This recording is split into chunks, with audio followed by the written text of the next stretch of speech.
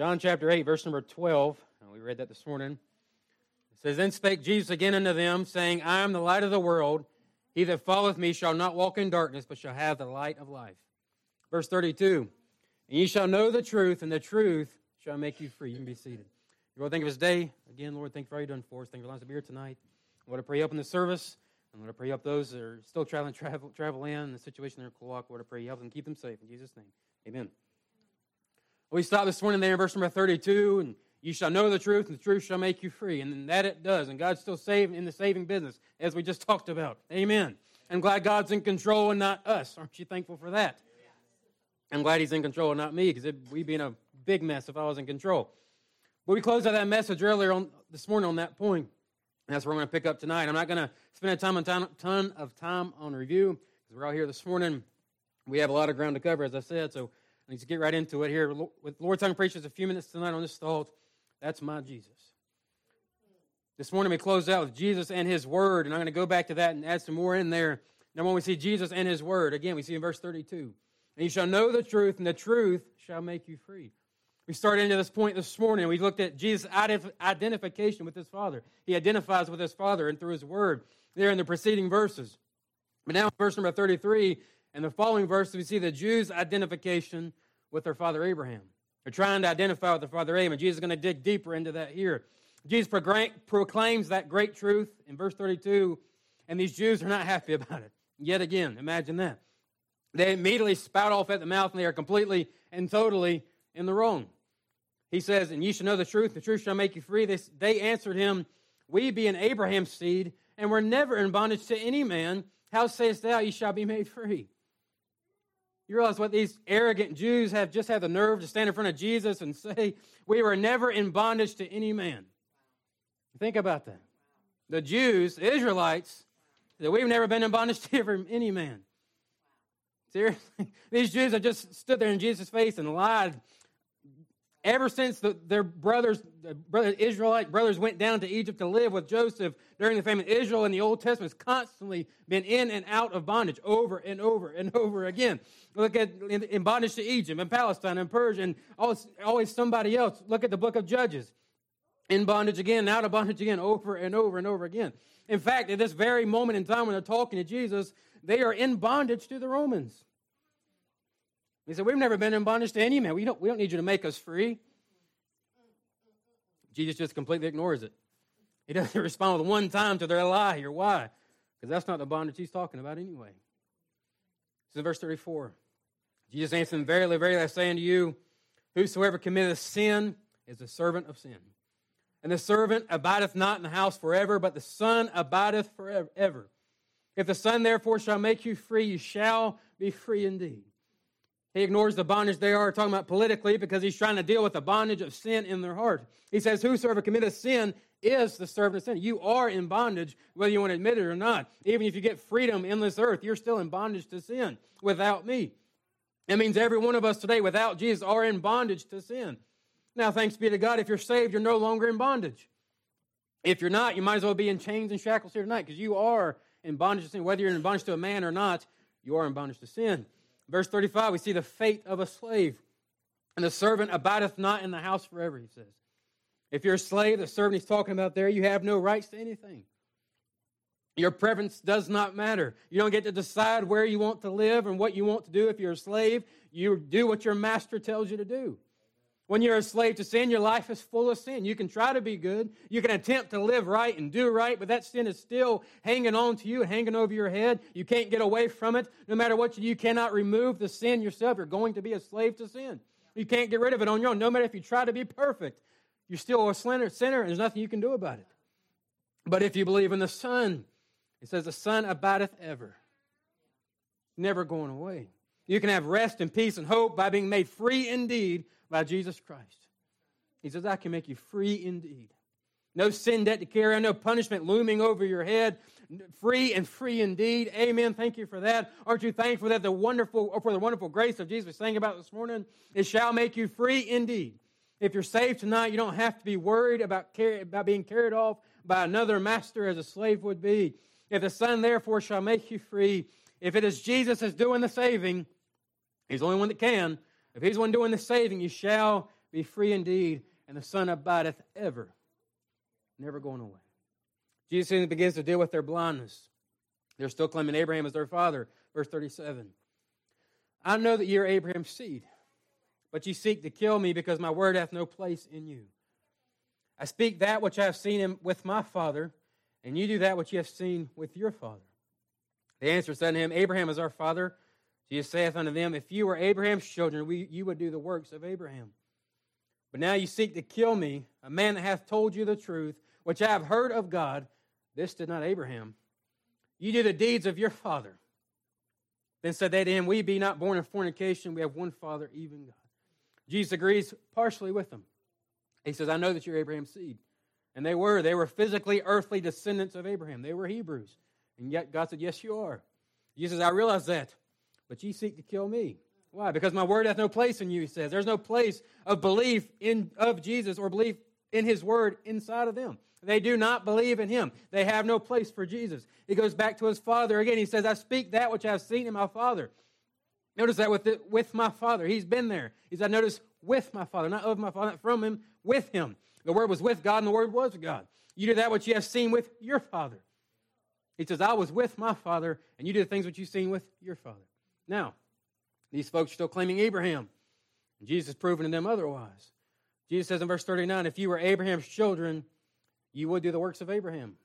You claim to be these righteous Abraham Israelites. If you were of Abraham's children, you wouldn't be doing what you're doing to me. If you claim so much to be Abraham's children, you ought to act like is what he's saying. Look at verse 40. But now you seek to kill me, a man that hath told you the truth, which I have heard of God. This did know Abraham.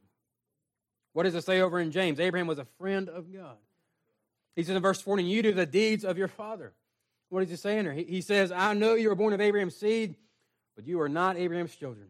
You're not acting like Abraham. If you were the children of Abraham, you wouldn't be trying to kill me like you're doing right now. You do the deeds of your father.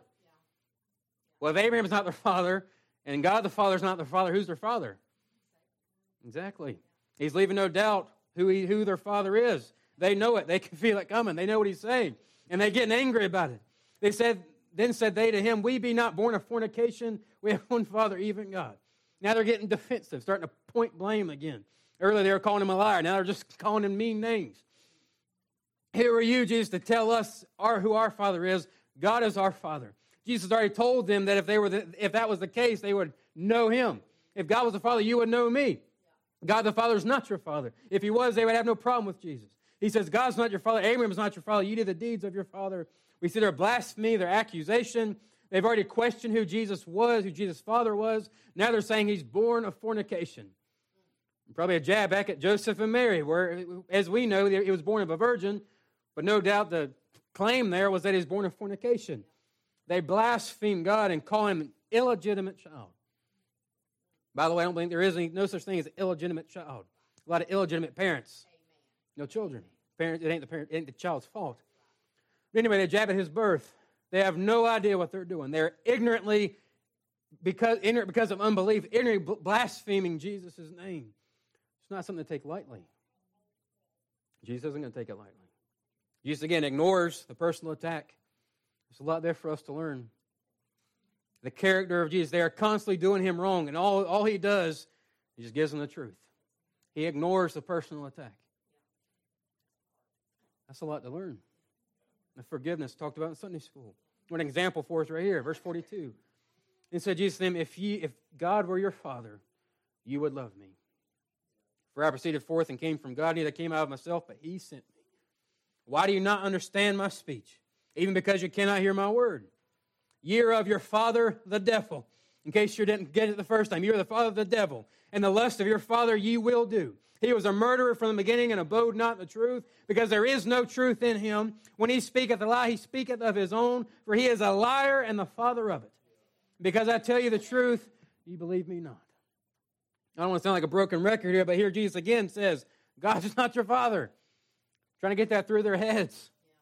He says, you are not who you claim to be. They're claiming that. He keeps telling them it's not so. If God was your father, you would love me. If Abraham was your father, you would love me. Again, I don't know. I should have counted, but I don't know how many times in this gospel so far he's told these Jews exactly this phrase right here. Neither came out of myself, but he sent me. over and over and over again. He says, He sent me. I'm from the Father. The Father has sent me. Come to the Father's will. I'm of the Father. They're not understanding. They're not listening or grasping this. Over and over again, he tells them it.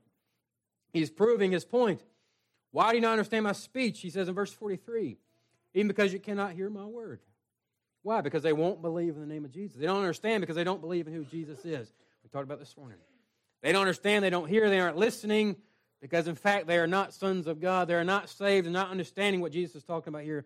They have no spiritual discernment because they're lost. Sons of the devil, he says. Let me get the real meat of it there. The real problem, verse 44. Ye are of your father, the devil. And lust your father you will do. He says, all you're doing is following after the deeds of your father. He's full of lust, so are you. He's a murderer, so are you. He's a liar, so are you. Y'all think I'm mean. He says, I tell you the truth, and you believe me not. Why? Because their father's the devil. These are not just lost men. They're, in fact, children of the devil. Strong accusation. Jesus talks about this over in Matthew with his parable of the wheat and the tares. Go ahead and turn there. Hold your place here. Matthew chapter 13.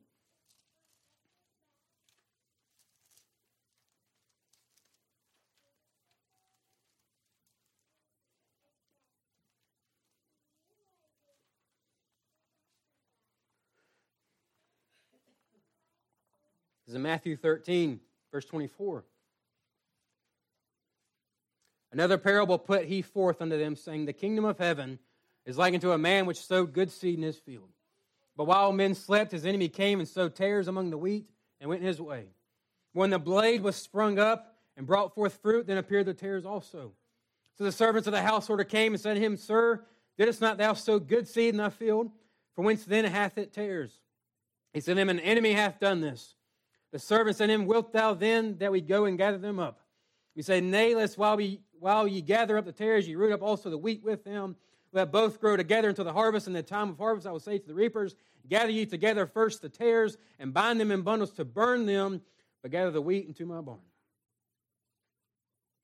For every good work that God does, Satan has men, he has tares, he has planted in trying to root the wheat up. He has counterfeits, wolves in sheep's clothing. That's what he's talking about here with these Jews. That's what he's calling these Jews, these sons of the devil, children of the devil. One author had this to say about it. He says, wherever the divine sower goes, planting his children in the world, Satan goes planting his counterfeits. Usually they are religious leaders, masters of deceit, spiritually begotten of the devil, sowers of apostasy, enemies of the gospel, disguised to look good, like good people, at least to the spiritually undiscerning. That's what Jesus is calling these men here. I wouldn't call somebody that. I don't know anybody's heart. That's a powerful accusation. But that's what Jesus is calling these Jews here. And he can do it because he knows the truth. He knows their hearts. I don't know man's heart, but Jesus does. I don't know anyone except my own heart. That's why God does the separating, not man. You can read more about that over in 2 Peter and 2 Timothy and Jude over and over again. The tares among the wheat, the wolves among sheep's clothing. Those are what these men here are that are going against Jesus. That's what they are. Their sole purpose was to try and stop Jesus and what he's doing. But they couldn't do it. They couldn't do it. Amen. They could not stop him. These wicked men, the sons of Satan, as God has called them, are doing everything they can to stop the work of Jesus Christ, but there's not a thing they can do about it. Even in the midst of their arguing, people are believing on him and getting saved. They can't do a thing about it. Amen. These wicked men, sons of Satan, can't do a thing about it. This morning we saw Jesus and his witness, Jesus and his world, and we just finished out Jesus and his word. We're going to close out the rest of this chapter with this thought. We see Jesus and his walk. We see two things here, his sinlessness and his sonship. Number one is sinlessness, verse 46. Which of you convinces me of sin? And if I say the truth, why do you not believe me? He that is of God heareth God's word. Ye therefore hear them not, because ye are not of God. He says, what do you convinces me of sin? That means to convict of sin. He says, go look at my life. Go look at your law, all 613 commandments. He says, you look at every one of them. You look at every prophet, every book, every line, every word spoken. You look at every bit of my life. Jesus says, from the birth of Bethlehem to his current state there in Jerusalem. He says, you look at every bit of life, every person I've taught. You go through and look at everything. Who convinces me of sin? In the midst of these people are trying to kill him. I don't know of anybody else that would put that on the line. Jesus can, because he's perfect. He says, my life has no sin. And if I say the truth, why do you not believe me? There's no reason for you to not believe me. He says, I am truth. That's all I've done is tell you the truth. He says, I'm the truth. Look at my life. Look at my walk. Look where I've been. He doesn't need those witnesses he spoke about this morning. His life is witness enough. Look at his testimony. He is the definition of blameless. He's perfect because he's God. He answers a question in the next verse. He that is of God heareth God's word. You don't hear them because you're not of God. Plain and simple. There's a problem. Like I said this morning, you got to start with the believing in Jesus. Nothing else will make any sense if you can't grasp the fact that Jesus is the Son of God and He's the only hope of eternal life. Plain and simple, they were lost and they were on their way to a place called hell. And their belief in Him was the reason, unbelief in Him was the reason they were not grasping the fact of what He was giving them, that He was the very Son of God. They couldn't understand, they couldn't grasp it. Why? Because they were lost. Because them children of the devil. They don't believe. Verse 48. Then answered the Jews and said to him, say we not well that thou art a Samaritan and hast a devil? This is the only thing they supposedly have to pin on him. They call him a Samaritan.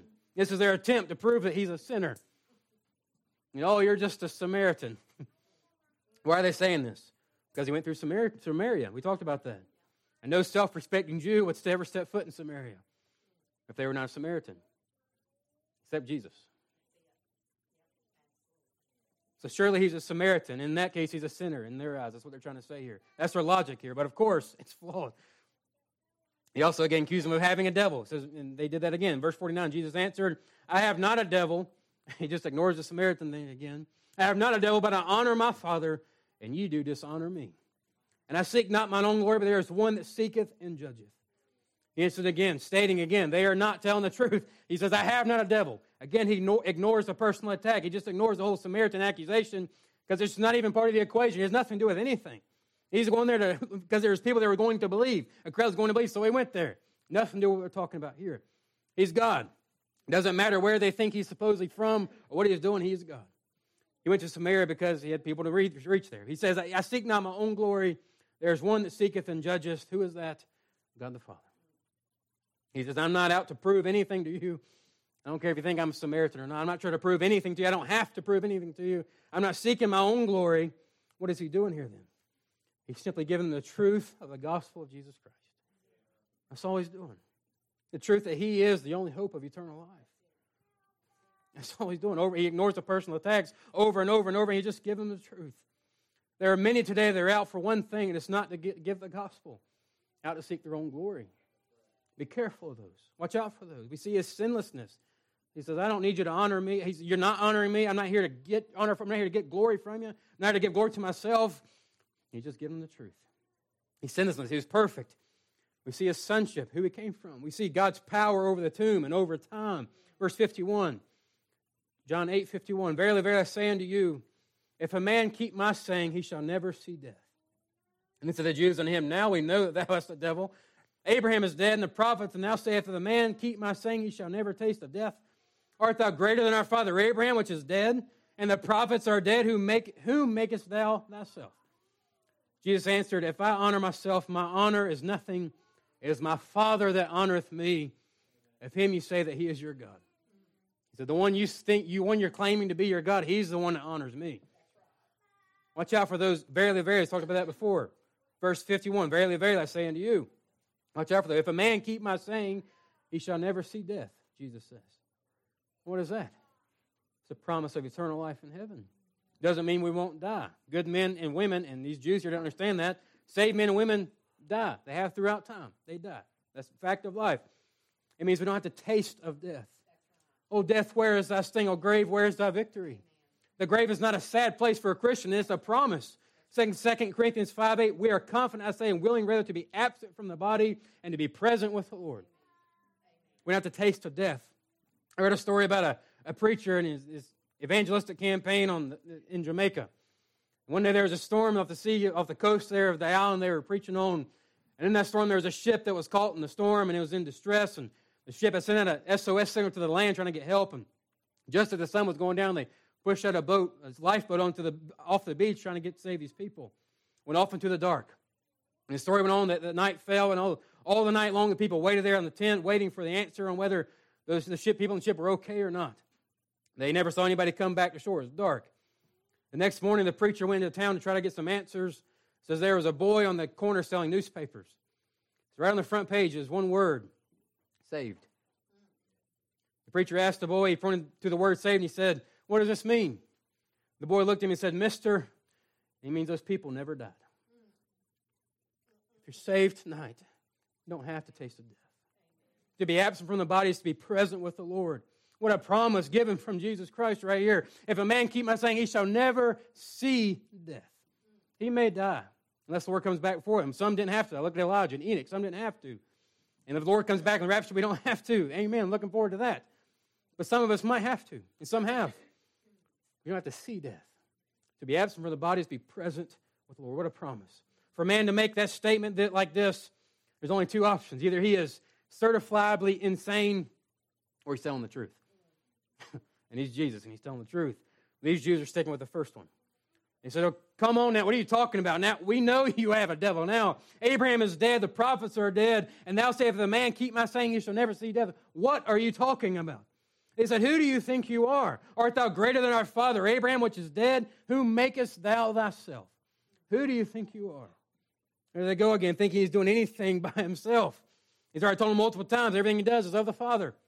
Verse 54, Jesus answered, if I honor myself, my honor is nothing, as my Father honoreth me, of whom ye say that he is your God.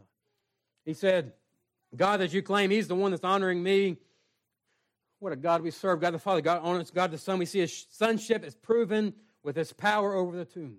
He can conquer the grave. He has for us. He saw death so we wouldn't have to. If we're absent from this life, that means we're present with him in heaven. If we're saved, that's amen. Thank the Lord for that. He said in verse 55, yet ye have not known him, but I do. Jesus is not cutting them any slack. He called them the children of Satan.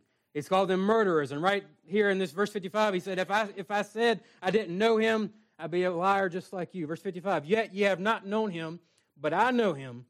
And if I should say I know him not, I shall be a liar like unto you. But I know him and keep his saying. It's a powerful statement. We see his power of the tomb. Lastly, we see his power over time. Verse 56. Your father Abraham rejoiced to see my day, and he saw it and was glad. Then said the Jews unto him, thou art not yet 50 years old, and hast thou seen Abraham? Jesus said unto them, verily, verily, I say unto you, before Abraham was, I am. And Jesus makes a statement here that's powerful, and we really don't know all the answers to it. He says, your father Abraham rejoiced. That means to leap for joy, jump up and turn around, leap for joy to see my day, and he saw it and was glad. He says, this father Abraham you're claiming, he saw me and he's seen me, and he was filled with joy because of it. Now, when did Abraham see that day? Maybe it was in heaven. We really don't know. Maybe it was a vision like Paul had. Maybe it was there was Melchizedek. Maybe it was with those angels outside of Sodom. Maybe it was when God made the promise to him of his seed. We really don't know. Maybe it was in heaven. But Jesus said it, so I believe it. He saw it. That's what Jesus says right here. God made himself real to Abraham, so much so that Abraham saw Jesus, his ministry, saw him this day, he says, and rejoiced over it. He means to jump for joy. The Jews just get angry about that like they do with everything else. He says, he can't say anything without angering them. They said, you aren't even old enough. You aren't even 50 years old, and you think you've seen Abraham? And we get another one of those I ams like we talked about this morning. He says, verily, verily, pay attention to those. I say unto you, before Abraham was, I am. He was, he is, and he always will be. That I am. That's always present tense. It means he was there. It's not present tense with Moses, present tense with Abraham, present tense today, and present tense one day in the future. We're in heaven with him. The same I am. There's the light of the world we saw in the beginning of the chapter. The same I am is there in the Old Testament. He says, I am the I am. The name of God is reverent. This name of God is reverenced more than any others amongst the Jews. This I am. I read a little bit about that. It says to these Jews, it was the greatest name that was to be treated with utmost respect.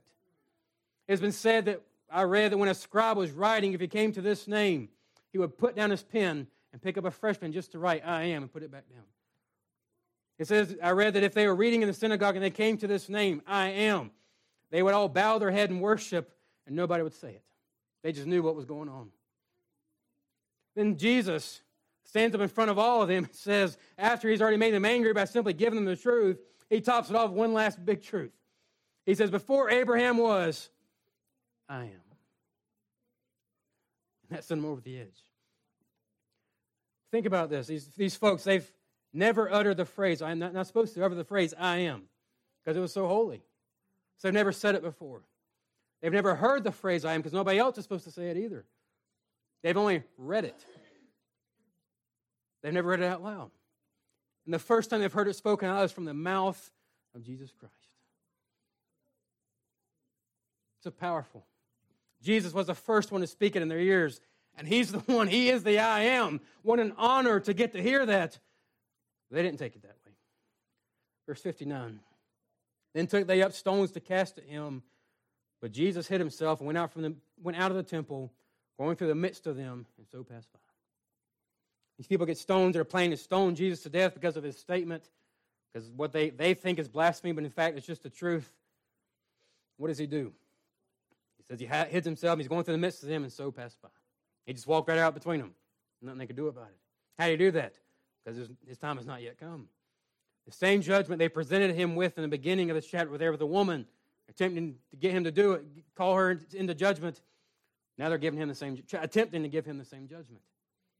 These men, after all these questions, after all these accusations, and it ended with their unbelief and attempted murder of the Son of God. They asked questions they didn't want the answers to. They only wanted to argue. They asked, where is thy Father, verse 19. They asked, who art thou, verse 25.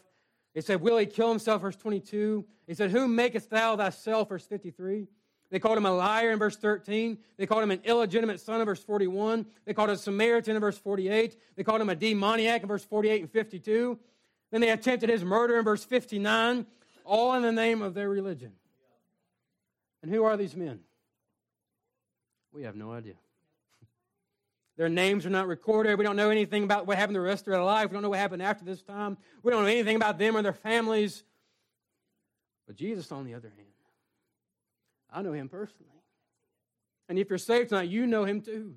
No amount of questions or accusations or lies or attempted murders on my Savior could change the fact that he was on earth to die and rise again to wash away my debt of sin. Nothing could change it. There was no stopping him. Aren't you thankful that despite of all that Satan tried to do to stop Jesus and these counterfeits he had put in place to try to stop Jesus, it was to no avail. Even in the midst of all of these, people were believing on Jesus Christ. Satan can't stop Jesus. He can try. He has tried since before man to overthrow Jesus, but there's nothing in the world he can do if God doesn't allow it to happen. And God's time has not yet come. And that's the God we serve, church. He's the I am, same I am. He was present then, he's present now. It's the same God we serve. As a God that saved your soul, if you're saved, as a God you can have a personal relationship with, Satan can't stop him. We don't deserve one bit of him, but he gave us his all. Entitled, that's my Jesus. Verily, verily, I say unto you, before Abraham was, I am. And he still is today. Lord, thank you for this day. Thank you for what you've done for us. Lord, thank you for allowing us to be here tonight. Lord, thank you for you. Thank you for who you are. Lord, thank you for being willing to save somebody like me. Lord, I don't deserve it. None of us do. Lord, thank you for what you've done for us. Thank you for being good to us. In Jesus' name, amen. We talked about before service. So next Sunday, we're going to change the meeting time to 4 o'clock. It's the best time. I didn't want to do it after morning service if we have visitors. So 4 o'clock, that should give us enough time. And before dark. And then